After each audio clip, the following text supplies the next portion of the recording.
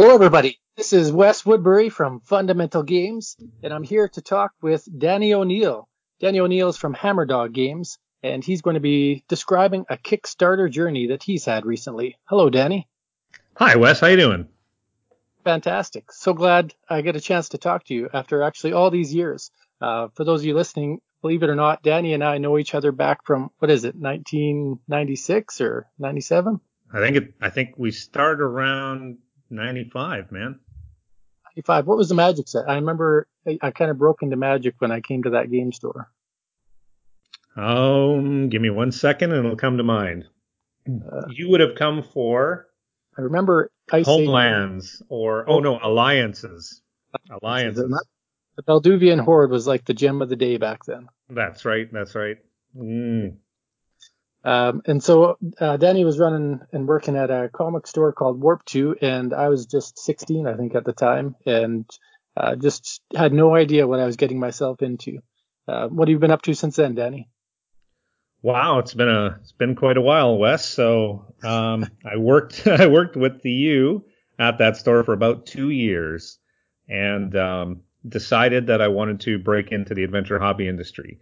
So I literally did a little sit back, did some research, and saw that there was a path you could take where you went from retail to distribution to manufacturing. And I said, well, that's what I want to do. So I started working for one of our distributors in Calgary called TD Imports. And I worked for them for all of 3 or 4 months before I got hired by Alliance Games down in the States, who was the biggest distributor of games probably on the planet. And they hired me to move down to Indiana and become their sales manager. So I was a sales manager for the Midwest of the U.S. and Canada for 20 years. And I just quit that about 6 months ago to go full-time with Hammerdog. That's amazing. Just the experiences you must have gained and just from all that time in such a major industry. I can't even imagine. It was quite a run and extraordinarily educational. I can't think of a job I would have rather done. Honestly. Except for the one you're about to do now. Right. Well, this was always pulling, and this was always the reason I took that job in the first place, because the desire was always to find an outlet for my creativity, and this was 2 birds with 1 stone. It was irresistible. I had to do it. Yeah, and I remember when you left, like way back then, after those 2 years, and kind of the spirit of the game store disappeared for a bit there, because you did have such a drive for gaming, and I remember how you ran the tournaments and how you ran D&D, and it just for me it showed me that there was life in board gaming and hobbies. And after you left, I kind of just dove into a few things here and there, and then eventually almost forgot about gaming for a while. And it wasn't until the last couple of years where I've made my way back in and just happened to come across you again and seeing some of the successes you've had, and even now going out on your own branch there is still an inspiration. So just excited to get a chance to talk to you as the first guest on the Kickstarter journey and basically see what you did recently and what you're up to next. Well, thanks, Wes. I mean, that's all super kind. The truth is, it was exciting to hear from you again because, like you said, you were 16. You were just a very young man back then. And whether you realize it or not, what you were witnessing was the birth of in-store gaming. Where that all came from was folks like myself back in the mid-90s who were really taking swings at trying to find a way to bring what was essentially the university gamers club experience that I'd had into retail so everybody could experience it. And that's really all I was doing, was I was transferring my knowledge from that gaming club. And so you did get to witness that. And so it's super exciting to talk to you decades later and find you back in the fold and still interested in the hobby. I mean, that's truly what it's about. That's why guys like me do what we do. Absolutely. And I've always loved fantasy from the get-go, and it's fantasy that pulled me back in, but it's amazing how much has changed and yet stayed the same in different ways. So one of the things we're going to talk about today is about a way that you've revitalized part of Dungeons and Dragons. If we look back at your most recently fully funded Kickstarter from, I think it was earlier or in 2019, and it's called The Grand Temple of Jing. And he'd actually done this before for Pathfinder, but I think there was so much demand for it that you brought it back as a D&D full campaign book.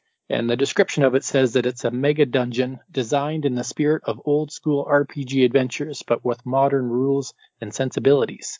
And anything can be found and anything can be done in this amazing dungeon.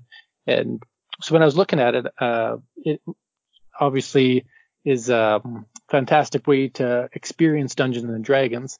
And you were able to raise, looks like almost $40,000 US and a total backer count of over 500 backers. So it was really cool to see how that played out. And what I have here is just curious about what made you establish the goal that you had, and how did you feel about the final results of that one?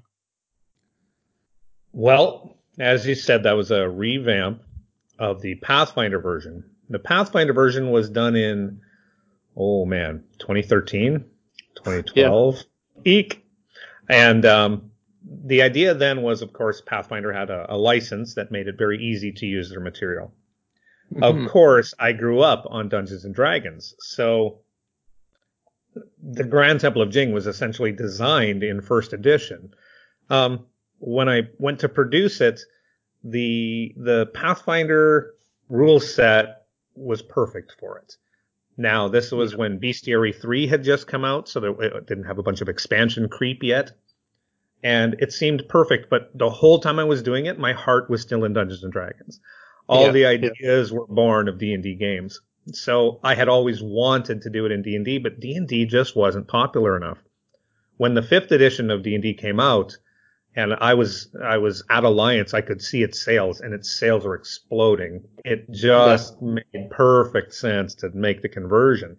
And when I went to do the Kickstarter, of course, when I saw the level of activity of other Kickstarters, I felt pretty good about my goal. I believe I put up 10,000 for Jing. I'm not entirely sure right now.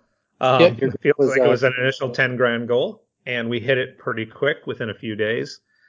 And then, like a lot of Kickstarters, it went bowl-shaped really fast. There's always that.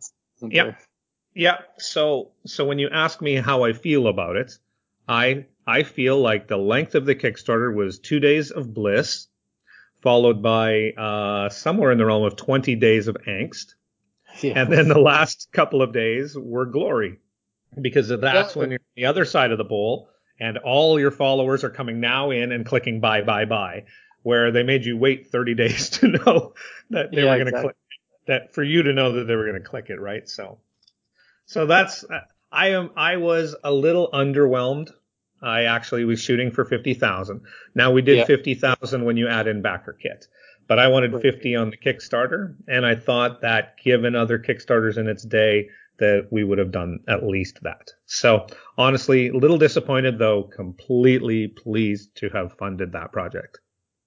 Yeah, and like you said, those last 3 days, when I was looking at the trend, it was just over 5,000 in the first 2 days, but over 20,000 in the last 3 days. So that must have been almost like a saving moment right at the end, even though it didn't hit that 50. It's just to go from 20 to 40 in a span of 3 days is gotta have been a sigh of relief. Right. And you are clenching until that happens. And that upswing is pretty normal in a Kickstarter, to be completely honest. And I was hoping for it, but we actually hit a couple of things right in those last days. And so everything synergized and we pulled that one out of the fire. I really have to stress, I didn't need this one to do 50,000. I just thought it was a reasonable goal. Exactly. Yeah. And so for anybody that is listening and wondering how that bell curve works, it can be excruciating painful, especially if you have that 30-day campaign, because there's not a ton you can do in those middle 20 days unless you have some really intense interviews or cons that you're really demoing hard at. Otherwise, that slump is almost guaranteed, and you can look at the trend of almost any Kickstarter and see that. So definitely not alone there. Right. And once you did fund, once you hit that minimum goal that you wanted, there's always the expectation of stretch goals. And your campaign actually finished off with quite a few. I think you had 23 out of 24 stretch goals unlocked, which is phenomenal. And so of those, like, what was your plan going in? Did you have a already staggered idea of what your stretch goals were going to be, or did you kind of reveal them one at a time? What was your methodology? To be honest, we did a little of both. because you plan. Let me try that again. It was both because you have to plan for multiple contingencies. You have to plan for if it takes off great. You have to plan if it crashes hard, and you have to plan for the normal bowl-shaped Kickstarter. So in a spreadsheet, I'll make plans for all three contingencies. And every now and then I will think that I have this killer idea for a stretch goal that in the middle of the campaign I realize is a total dog. And at the same time, I might have an idea that I thought was it's just a throwaway. We'll put it up there, that I then suddenly realize is a fantastic stretch goal. And in that particular campaign, that was Dead Dog Dungeon. So Right. We were holding back Dead Dog Dungeon, and I thought, oh, maybe I should go get a little piece of art for it. Andrea Butera came in and did a piece of art for me super fast, and we got it up there, and that stretch goal fell in a day. And it was 5,000 if I'm not mistaken. But whatever it was, whatever stretch goal that was a part of, I was just completely thrilled that people jumped on it so quick. And now that stretch goal turns out to be my favorite part of the campaign because I wrote Dead Dog Dungeon and I love it so much. And is that where you get to be an animal for a small part of the game? Is that what it is? It's when you have a TPK. So the Grand Temple of Jing, the design is a mega dungeon mixed with concepts from computer games, mixed with concepts from the role-playing game Paranoia. So the concept is when you die, as long as you've entertained Jing, he will resurrect you. Which you will soon realize maybe that's not what you wanted because you can't get out of its temple. Well, this is for experienced players or people who've been to the temple a couple of times or people that just like dogs and cats. And what it is when you TPK, Jing resurrects you as a pack of dogs. Now, there's an option to resurrect you as a pack of cats as well. And you are nothing but animals who have been awoken. So you have your intelligence, wisdom, and charisma. You have nothing else. You have no gear. And you go out there and you run this little gauntlet. And it's dogs versus cats. So it's just too much fun. That's great to hear. But the reason that one did so well was right at the same time there was a different Kickstarter of cats with backpacks and gear and dungeons. I remember that. So I remember chatting with you about that. Right. It was tongue in cheek against these other games where you play dogs and you play cats. And you can do that in the Temple of Jing. Awesome.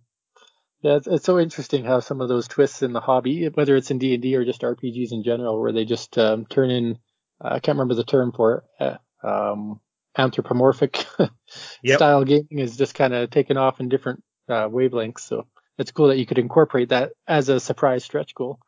And if you could provide one key learning from a stretch goal perspective, what would it be? Well, just that you need them. It is built into human psychology to reach for more. And so when you're designing a Kickstarter, don't bother designing a Kickstarter that you don't have really cool stretch goals for. Now, some are not conducive to it. If you're doing a Kickstarter for art, you're not going to have a whole bunch of tchotchkes. But the whole point of the Grand Temple of Jing is to mimic the search reward mechanism. So the Kickstarter mimics the game, and that sort of meta aspect is what the Grand Temple of Jing is even all about. And I am all about the meta. And when I realized that Kickstarter rewards were just like giving people a treasure for opening a chest or finding something or achieving a goal, I knew it was a match made in heaven. So don't do a Kickstarter without really good stretch goals in mind. Yeah, and you may have a dozen planned out, but you don't necessarily have to reveal them all at the beginning because, like you said, it can be an Easter egg hunt. And one of the ones I did, it was reveal 3, and as they got 2 of them, the next 3 got revealed. And it's kind of interesting how people respond when they suddenly see something new on the page. It's like you said, opening a new door and having a surprise and a reason to come back to your page. Right. If I could say one thing about Kickstarter customers is that they're all different shades. They're all different varieties. You really have to get yourself into the mindset of thinking that there's about 10 different customers out there that are looking at your Kickstarter, and they're all motivated by different things. And one of them is motivated by seeing something fresh and new every day or every few days. So if you're catering to that person, you will win them. There you go. Excellent. And when it comes to marketing, here's another huge part of it. I mean, you made your funding goal, you got the stretch goals, you've got backers on your side, but in order to get to that point, you must have had to do something in terms of marketing. So without going into too much detail on costs, what would you say were the most valuable forms of marketing that you did to help your game succeed? Just two or three of them. There is only two things that we saw make any difference, and that was Reddit. We did some Reddit posts that cost us nothing, and a couple Yeah, of those took off, and our previous Kickstarters. So we had built goodwill with our previous two Kickstarters, the Dread House and the Grand Temple of Jing, and right. that audience was therefore ready for us. We actually spent marketing money with two influencers and tracked the impact of those influencers, and it was almost negligible. So, Wow. in fact, that Grand Temple of Jing, we spent less than $1,000 in total marketing. Yeah. So just having that prior audience built up, having that trust and loyalty goes a long way. Trust and loyalty, and then of course it was a superstar mega dungeon. So when I have 8 guys with their own audiences, they just send a tweet, and all of a sudden I have 8 audiences looking at me, and Yeah, that and that's one was thing. that was built in. I mean, that was planned. Yeah. Yeah, and that's definitely one thing I did notice because near the top of your page, you've got those kind of superstars of D&D names or of that fantasy genre. I mean, I saw Ed Greenwood in there. I saw um, Monty Cook in there, Skip Williams. So just having those names on your page at all, knowing that they're affiliated with you, can go a long way to just give a professional an understanding that this is real instead of this is just somebody's imagination at work type of thing. That's right. You are fighting for credibility, and Credibility, that's a good word. yeah, and having those guys up was insta credibility. So with Jonathan Tweet, Monty Cook, and Skip Williams, I basically had the 3 guys who wrote the third edition of Dungeons and Dragons. Yeah. In Ed Greenwood, I've got the man who wrote Forgotten Realms. In Jim Ward, I've got a first edition TSR guy who wrote Metamorphosis Alpha. So what I was really trying to do was get somebody from every edition at that point. And those were the guys who were available. I, Yeah. I, I really wish Gary and Dave were still around with us because I could have got them into the Grand Temple. Yeah, and that just goes to show that that experience with Alliance Games and what you've built for your own credibility, that they're willing to support you. That's fantastic. So what you do early on in your career and your gaming hobby can extend down the road by far. That's correct. I think the luckiest thing for me was to be able to come into the industry at one of its changing times, and that was the change from the old guard at TSR to the new guard. That left a lot of people who were former TSR employees looking for work, and it also was the jumping point for D&D, where D&D Third Edition exploded in sales. That brought a lot of attention to the game. When it did so, I was kind of well positioned to start farming talent. Sounds a little crass, but that's the technical term. You're farming talent. Yeah, yeah, just building it up. Yeah. Absolutely. And throughout your campaign, like I said, you had 500 backers, 165 comments, and so people were involved with it for sure. But you also had 14 updates during your campaign.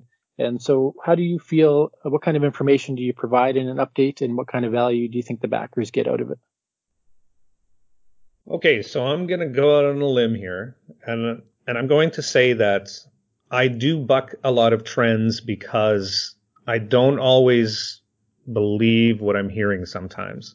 So in the early days of Kickstarter, updates were really critical because nobody knew anybody, and everybody was worried about being ripped off. So updates were a way of showing that you weren't running away with the money.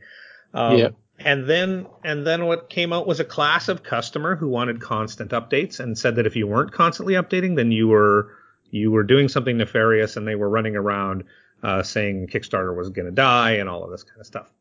So I've come down to 3 types of updates that I do now as a result. I don't like letting people hang on for a really long time, but sometimes that's just a natural thing in the Kickstarter. yeah, So I will update them when I have a big news, especially a delay. But if I get big news, I get a prototype of a miniature.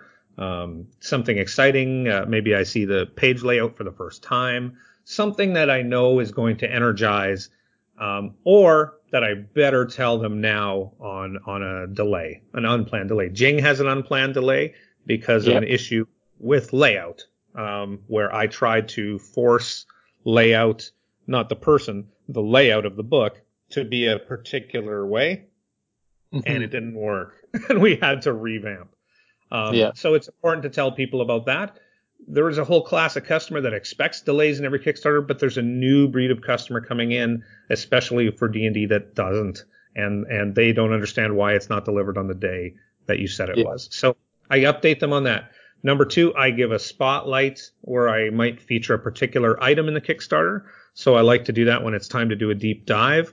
For Jing, for example, I might do a deep dive on Dead Dog Dungeon. I kind of already did a spotlight on it, but where I pull it out and I say, look, this is what it's about, and this is why I want you to be excited about it. It's really good.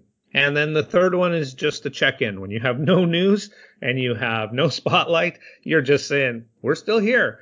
And I'll do that on a holiday, of course, for Christmas or something like that.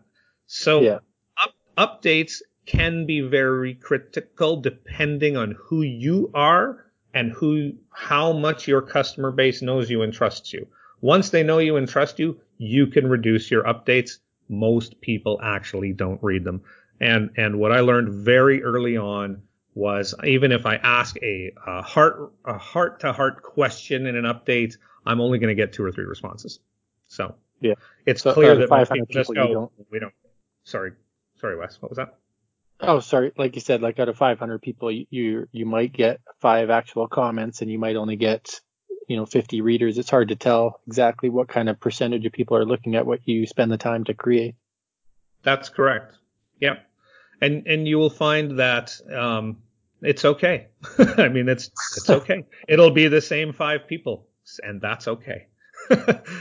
As long as, again, you recognize that that's one of your, say, 10 kinds of customers. You're catering to that type of customer. You're going to keep them loyal, and they're going to be very well behaved. And I hate to say that, too, because we don't like to think of badly behaved customers, but they absolutely exist in Kickstarter land. And they're the ones that are most likely to come back for the next Kickstarter if they're treated the right way during the one they're in now. That's right. I think that Kickstarter has a hard time with the concept of service. People don't see how you're going to service them in the same way as, say, going to a restaurant or a theater or something like that. And so anything you can do to show that you are going to continue to serve them even after you've gotten their money, you're building that trust, and they're gonna take that with them to your next Kickstarter. Yeah. And in talking about Kickstarter, like we've talked about, you've been in the industry quite some time. You've got a website and a business called Hammer Dog Games. What is it that you like most about Kickstarter that makes you come back to it to launch campaigns like Jing or like the upcoming one for Denoa? Right. So this is another example of me putting myself on a limb, because I'm going to be talking against a group of people that I respect very well, and that is the distributors. Yeah. But what happened is, in the early 2000s, like 2001, 2002, there was an explosion in the marketplace of game products. Lord of the Rings was popular. Harry Potter was popular. 3rd edition came out. And Pokemon came out. Yu-Gi-Oh came out.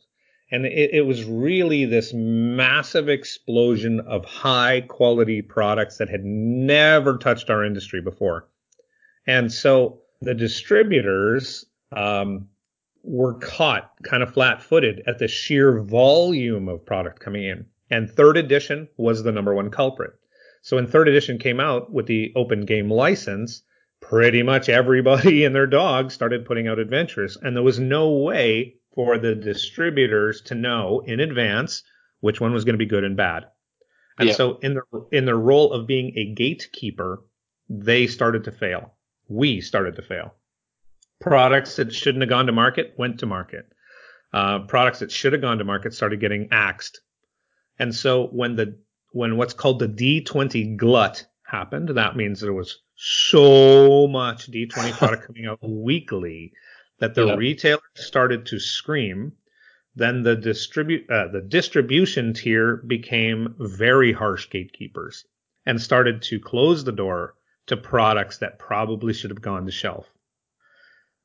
That then became a sort of a winning strategy. And I'm not just talking about Alliance, I'm talking about all the game distributors, where they just started to focus on top sellers. Well, that makes total sense. I hate to say it this way, but if you're going to make $5 million selling Pokemon, and you're going to make $500 selling this third-party publisher's adventure, which one should you focus on? Right. Yeah. So, right. Yeah, I mean, it's just straight numbers, and I don't blame distribution for it. But the reality is there weren't enough people in the position of gatekeeping to make sure the gatekeeping was accurate. So along comes Kickstarter, and I realize that Kickstarter is going to bypass the retailer gatekeeping and the distributor gatekeeping. You're going to go straight to the consumer. And first I thought that was terrible. And then I realized, no, it was just another avenue for publishers to get their games to customers and customers to get the games they want from publishers without having to go through layers of gatekeeping. Mm-hmm. So that was that. To be honest, I called up Monty Cook, and I had never spoken to him before. And we sat there on the phone. I can remember being in my car on the side of the road talking to Monty. And I'm telling him everything I know about not stretch goals, but things that could be stretch goals, and how I had been coaching these manufacturers to build tchotchkes. All you need is a new magic card and you'll get people to a tournament. All you need is a new button and you'll get people to play War Machine. And we were doing that, and doesn't this just fit Kickstarter perfectly? And by the time we were off the phone, he was off to make Numenera, and I was off to make the Grand Temple of Jing. To be fair, he was already making Numenera, but we were just like, yes, this is going to work. And then I think he hit like 300,000 with Numenera, something like that. And back then that was a lot. Like, 'cause there's campaigns now that do millions, but that was unheard of back then, right? Absolutely. And he was one of the, if I'm not mistaken, it was the first or one of the first ever Kickstarter picks in the tabletop industry. So that launched his company and he was able to go forward. So the reason I like Kickstarter so much is it bypasses the gatekeeping, and it says to the fans, do you want this? And if they say yeah, then you say, great. Hey, retail, hey, distribution, I will make this for you too, because I now know that I have an audience. Yeah, and I came across it completely by accident. Like, honestly, when I came across Kickstarter, I had no idea that it was that easy. Easy being a tough word, but that there was that way to get into the business. I always thought, it's got to be impossible to compete with or even get your foot in the door with games like D&D or Magic or board games in general. And then when I discovered just through some random source that you could actually just put your game out there and see if people liked it and then actually fund it based on them prepaying you, the concept blew my mind. And that's what got me started. And it was very interesting to see a year and a half later when I discovered you that you'd already done a couple of Kickstarters. It's like, wow, honestly, totally out of the loop. And now I absolutely love the format. I think there's a lot of variation, and you know it as well as I do, when a company like CMON is making a game compared to an independent publisher, just a complete difference in what's being offered. But the fact that both parties can still make a game that people will back is pretty amazing. Exactly. And a big recognition for people was the fact that these customers are buying products that they don't necessarily play, that they buy games in the same way that book lovers buy books. They anticipate getting to it. They anticipate playing it or reading it, and they don't always. And so that's where the formula changed, where before we would think, and I'm very serious about this, we would think, how many war games does a guy want to own? And then we later found out infinite, where, in the 80s, it was clear that it wasn't infinite. In the 90s, it was clear that it wasn't infinite. But in the 2000s, when the stigma about being a gamer disappeared because of Big Bang Theory and all these other things, when that stigma disappeared, I just saw people leaning into their hobby like I'd never seen before. And now it is extraordinarily common to go to a person's house and they show you their 100 board game collection. Yeah. You see them all lined up on the Calyx shelves or on posts on Facebook or Twitter, and it's just astounding. Well, And, they're converting spare rooms to game rooms now, right? yeah, yeah, And in my day, I would have been called a crazy person for having a game room. And now they're spending $5,000 just on the perfect table. right. No, that is very true. And what I was there was something that I was just thinking about there that you brought to my attention. Um, like the concept that if you were to go out with some friends to an expensive dinner, you might spend $200 just for that one dinner for that one day, and you're going to digest it and it's gone. And that concept can actually be related to some board games now. That's how legacy games got created, and that's how people are buying these left and right. Is that you can just buy, enjoy it a couple times, and then move on to the next thing. And that's what gives hope to anybody that's making games, is that maybe the game won't be a greenfield or be around forever, but at least they will have their one shot and their game will be in people's hands. And that's what's another hopeful thing about this cool Kickstarter event that we have going on here. Well, right. I think we have the luxury in our society of clipping things off our bucket list. And one of the biggest things of my generation was to follow your dream. And so I had basically, my education was coming from baby boomers, and they were telling me, stick it to the man, go find your own path, um, travel the world, do things your way. And the supposition was that if I didn't do those things, I had failed. Yeah. So when I started to go into the adventure hobby industry and I saw how low the barriers to entry were, I said, I've got to do this because at least I can knock it off my bucket list. I can be very happy. And I Right. will guarantee that that is the drive of 90% of the designers today. There is not enough money in this industry for everything that is being produced. But if I make a game and I make 2,000 copies and I sell those out, and 3 years later, some guy says to me, hey, I played your game. It was awesome. I'm on cloud 9 and I don't Yes. come down for a long time. And that's really what a lot of the drive has become for people. Kickstarter gave you the opportunity to make your dreams come true. So, I mean, there are other crowdfunding platforms, don't get me wrong. We just happen to be Right. talking about Kickstarter, but that's where things became irresistible. And today, when you're seeing companies coming out and knocking it out of the park with 100,000 plus Kickstarters, you really have to say, wow, where did this audience come from? And the truth is, they were always there. They were just being gate No, kept.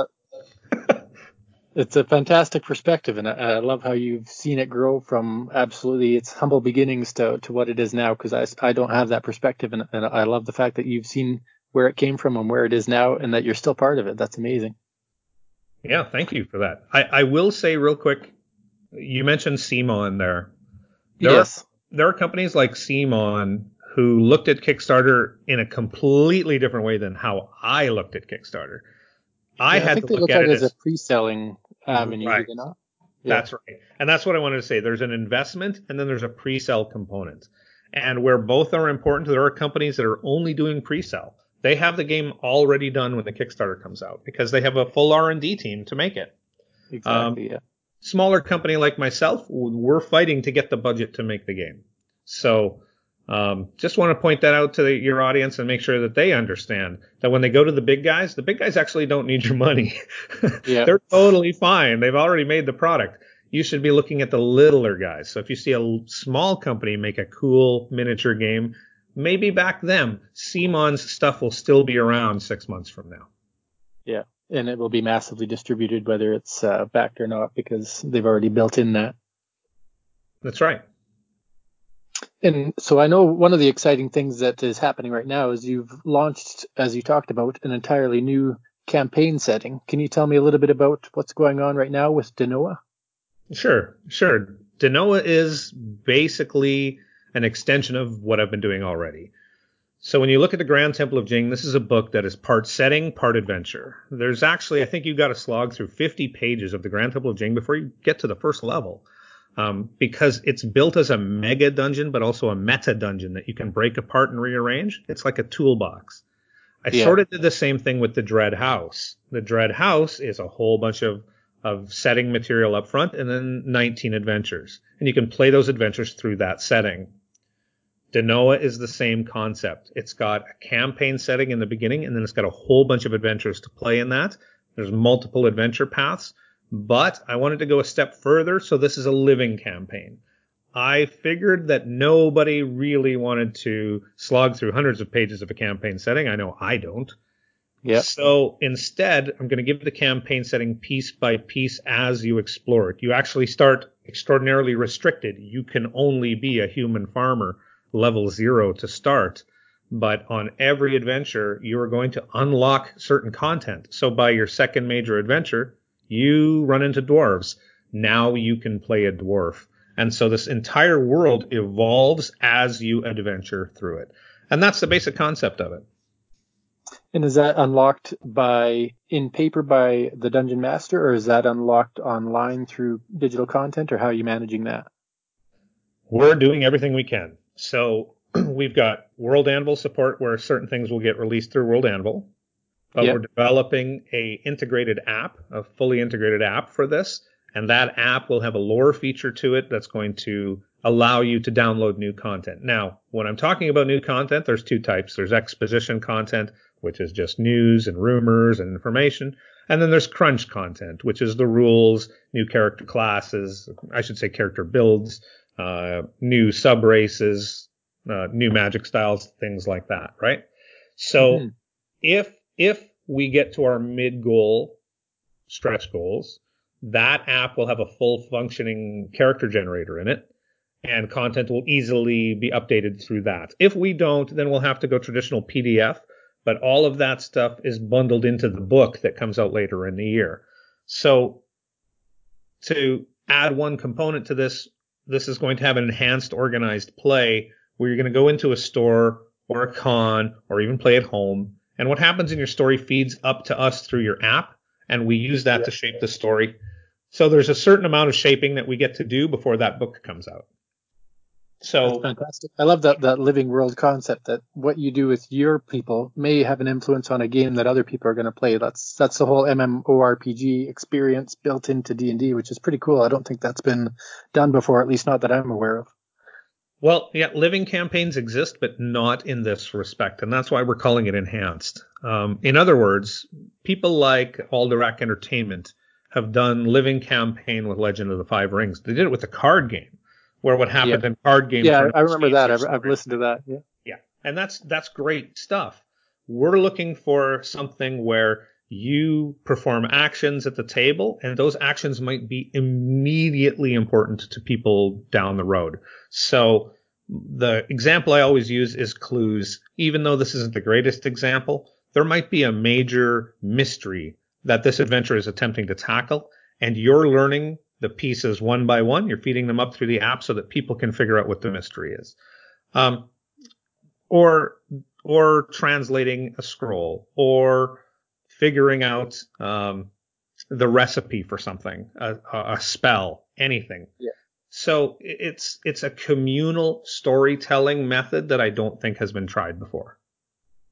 That's pretty awesome. And you've got some early support there, and I know you've got some other things planned for it. So actually, I think by the time this airs, your campaign will still be live. So if anybody's interested in that, I'll make sure I put a link to it. But it's just awesome to see you continue on the D&D journey. And is this Pathfinder compatible as well? No, it's not. Not this time around. Yeah, because Pathfinder is switching from first to second right now. The waters are a little too muddy for us. So straight 5e. Yeah. So, yep. Straight 5e, and we hope for conversion down the road. That's always something we can do. Awesome. Very good. And so I know we've talked quite a bit about some of the impacts you've had on the hobby already. At this point, what is it that you want to be remembered the most in this hobby, and why is that? Yeah, this is a tough question, Wes. It essentially speaks to ego. So if my ego were to have its way, I would want to be remembered as the guy who for 20 years at Alliance fought for the small voices. I was the guy who wanted to make sure when the gatekeeping started that not all the little guys were getting squeezed out the bottom. I wanted to make sure that as the industry grew, that the stores who were only producing low levels of sales weren't squeezed out.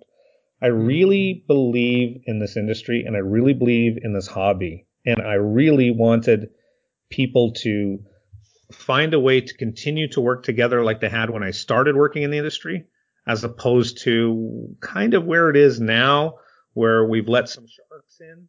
We've let some sharks into the pool, and the industry has changed. So when I began, everything was handshakes, everything was pay it forward.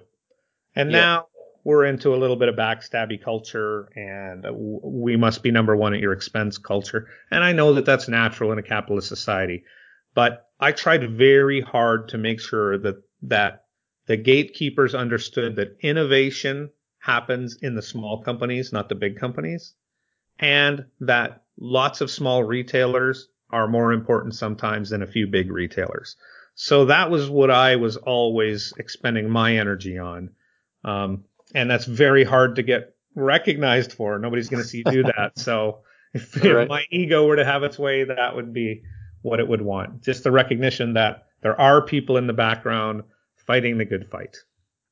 Yeah, and it's that kind of passion and that kind of energy that I was so thrilled when you were willing to come on the show and just being willing to chat with me back and forth. It proves to me that you do have that belief, because just to answer a random text from a guy that you haven't talked to for years, to answer questions about the industry and about publishing and about whether it's D&D content or board game creation, it's just awesome that you still care that much, whether it's just some guy who's doing something for a few $100s instead of hundreds of thousands of dollars. So really, I think you have made a mark in many different ways. You've definitely impacted me. And I'm sure over the years, if you continue on with the hobby, with what you're doing, that will continue. Very kind words. Thank you so much, Wes. So maybe to take something a little bit lighter, just learning a little bit about you before we wrap up here. Do you play a lot of board games, or are you mainly deep dive into RPGs? Well, that's the thing, bud. When you start working in the hobby, in your hobby, you back away from the playing component. So I don't play a whole bunch of anything anymore. But I play a decent amount of board games.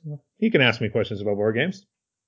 Right. And so what is your favorite type of game? Whether it was is it board game or role playing game, or is it a different type? Well, I actually have favorites in all the categories. So I'll say it to you this way. The games of our industry are broken into 4 general categories: board games, miniature games, card games, role-playing games, right?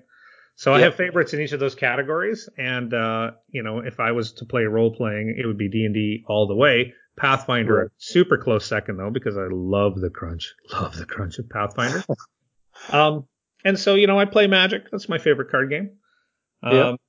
And for board games, I'm really pretty much an area control kind of guy. I like war style board games. I like dice. I like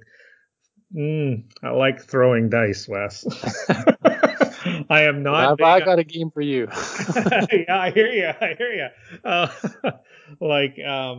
I don't play abstract board games, even though I invented a 4-player chess game. Right. Yeah. I can't stand them in general. So I play things like Talisman or Axis and Allies and sort of older games that I'm familiar with. Titan, fantastic game, Titan. Great. What is your favorite theme of game? My favorite theme? Oh, just, anything with a fantasy component, pretty much. It's got to be fantasy something. I am a huge medieval fantasy nerd. It is my jam. I'll play a sci-fi, I'll play a war, but you're going to get me to the table with a fantasy game every time. Yeah, I'm definitely the same way. And there's games I've played, whether it's Alhambra or Castles of Burgundy, those kind of worker placement or abstract games. But fantasy always drives me back, and that's where I have the most fun for sure. And that's why that's what I'm creating too. So love that. What's your favorite player count? Have you ever tried solo games? Do you like duels, or do you like kind of 2 to 4 or 5 player games?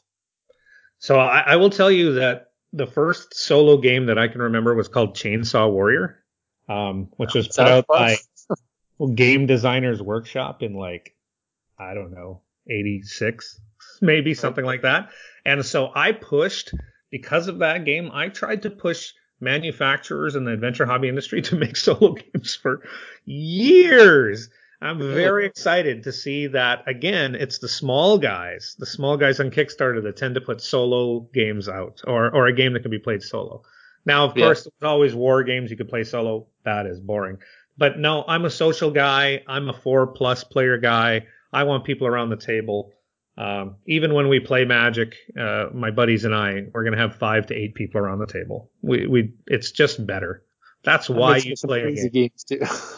Well, I don't mean playing simultaneously necessarily. You can play Commander with 5, but I just Yeah. mean being all together playing the same game is far more interesting to me than a head-to-head in a quiet space where we're trying to beat each other and see if we're able to crush each other's strategies. I find that terribly boring.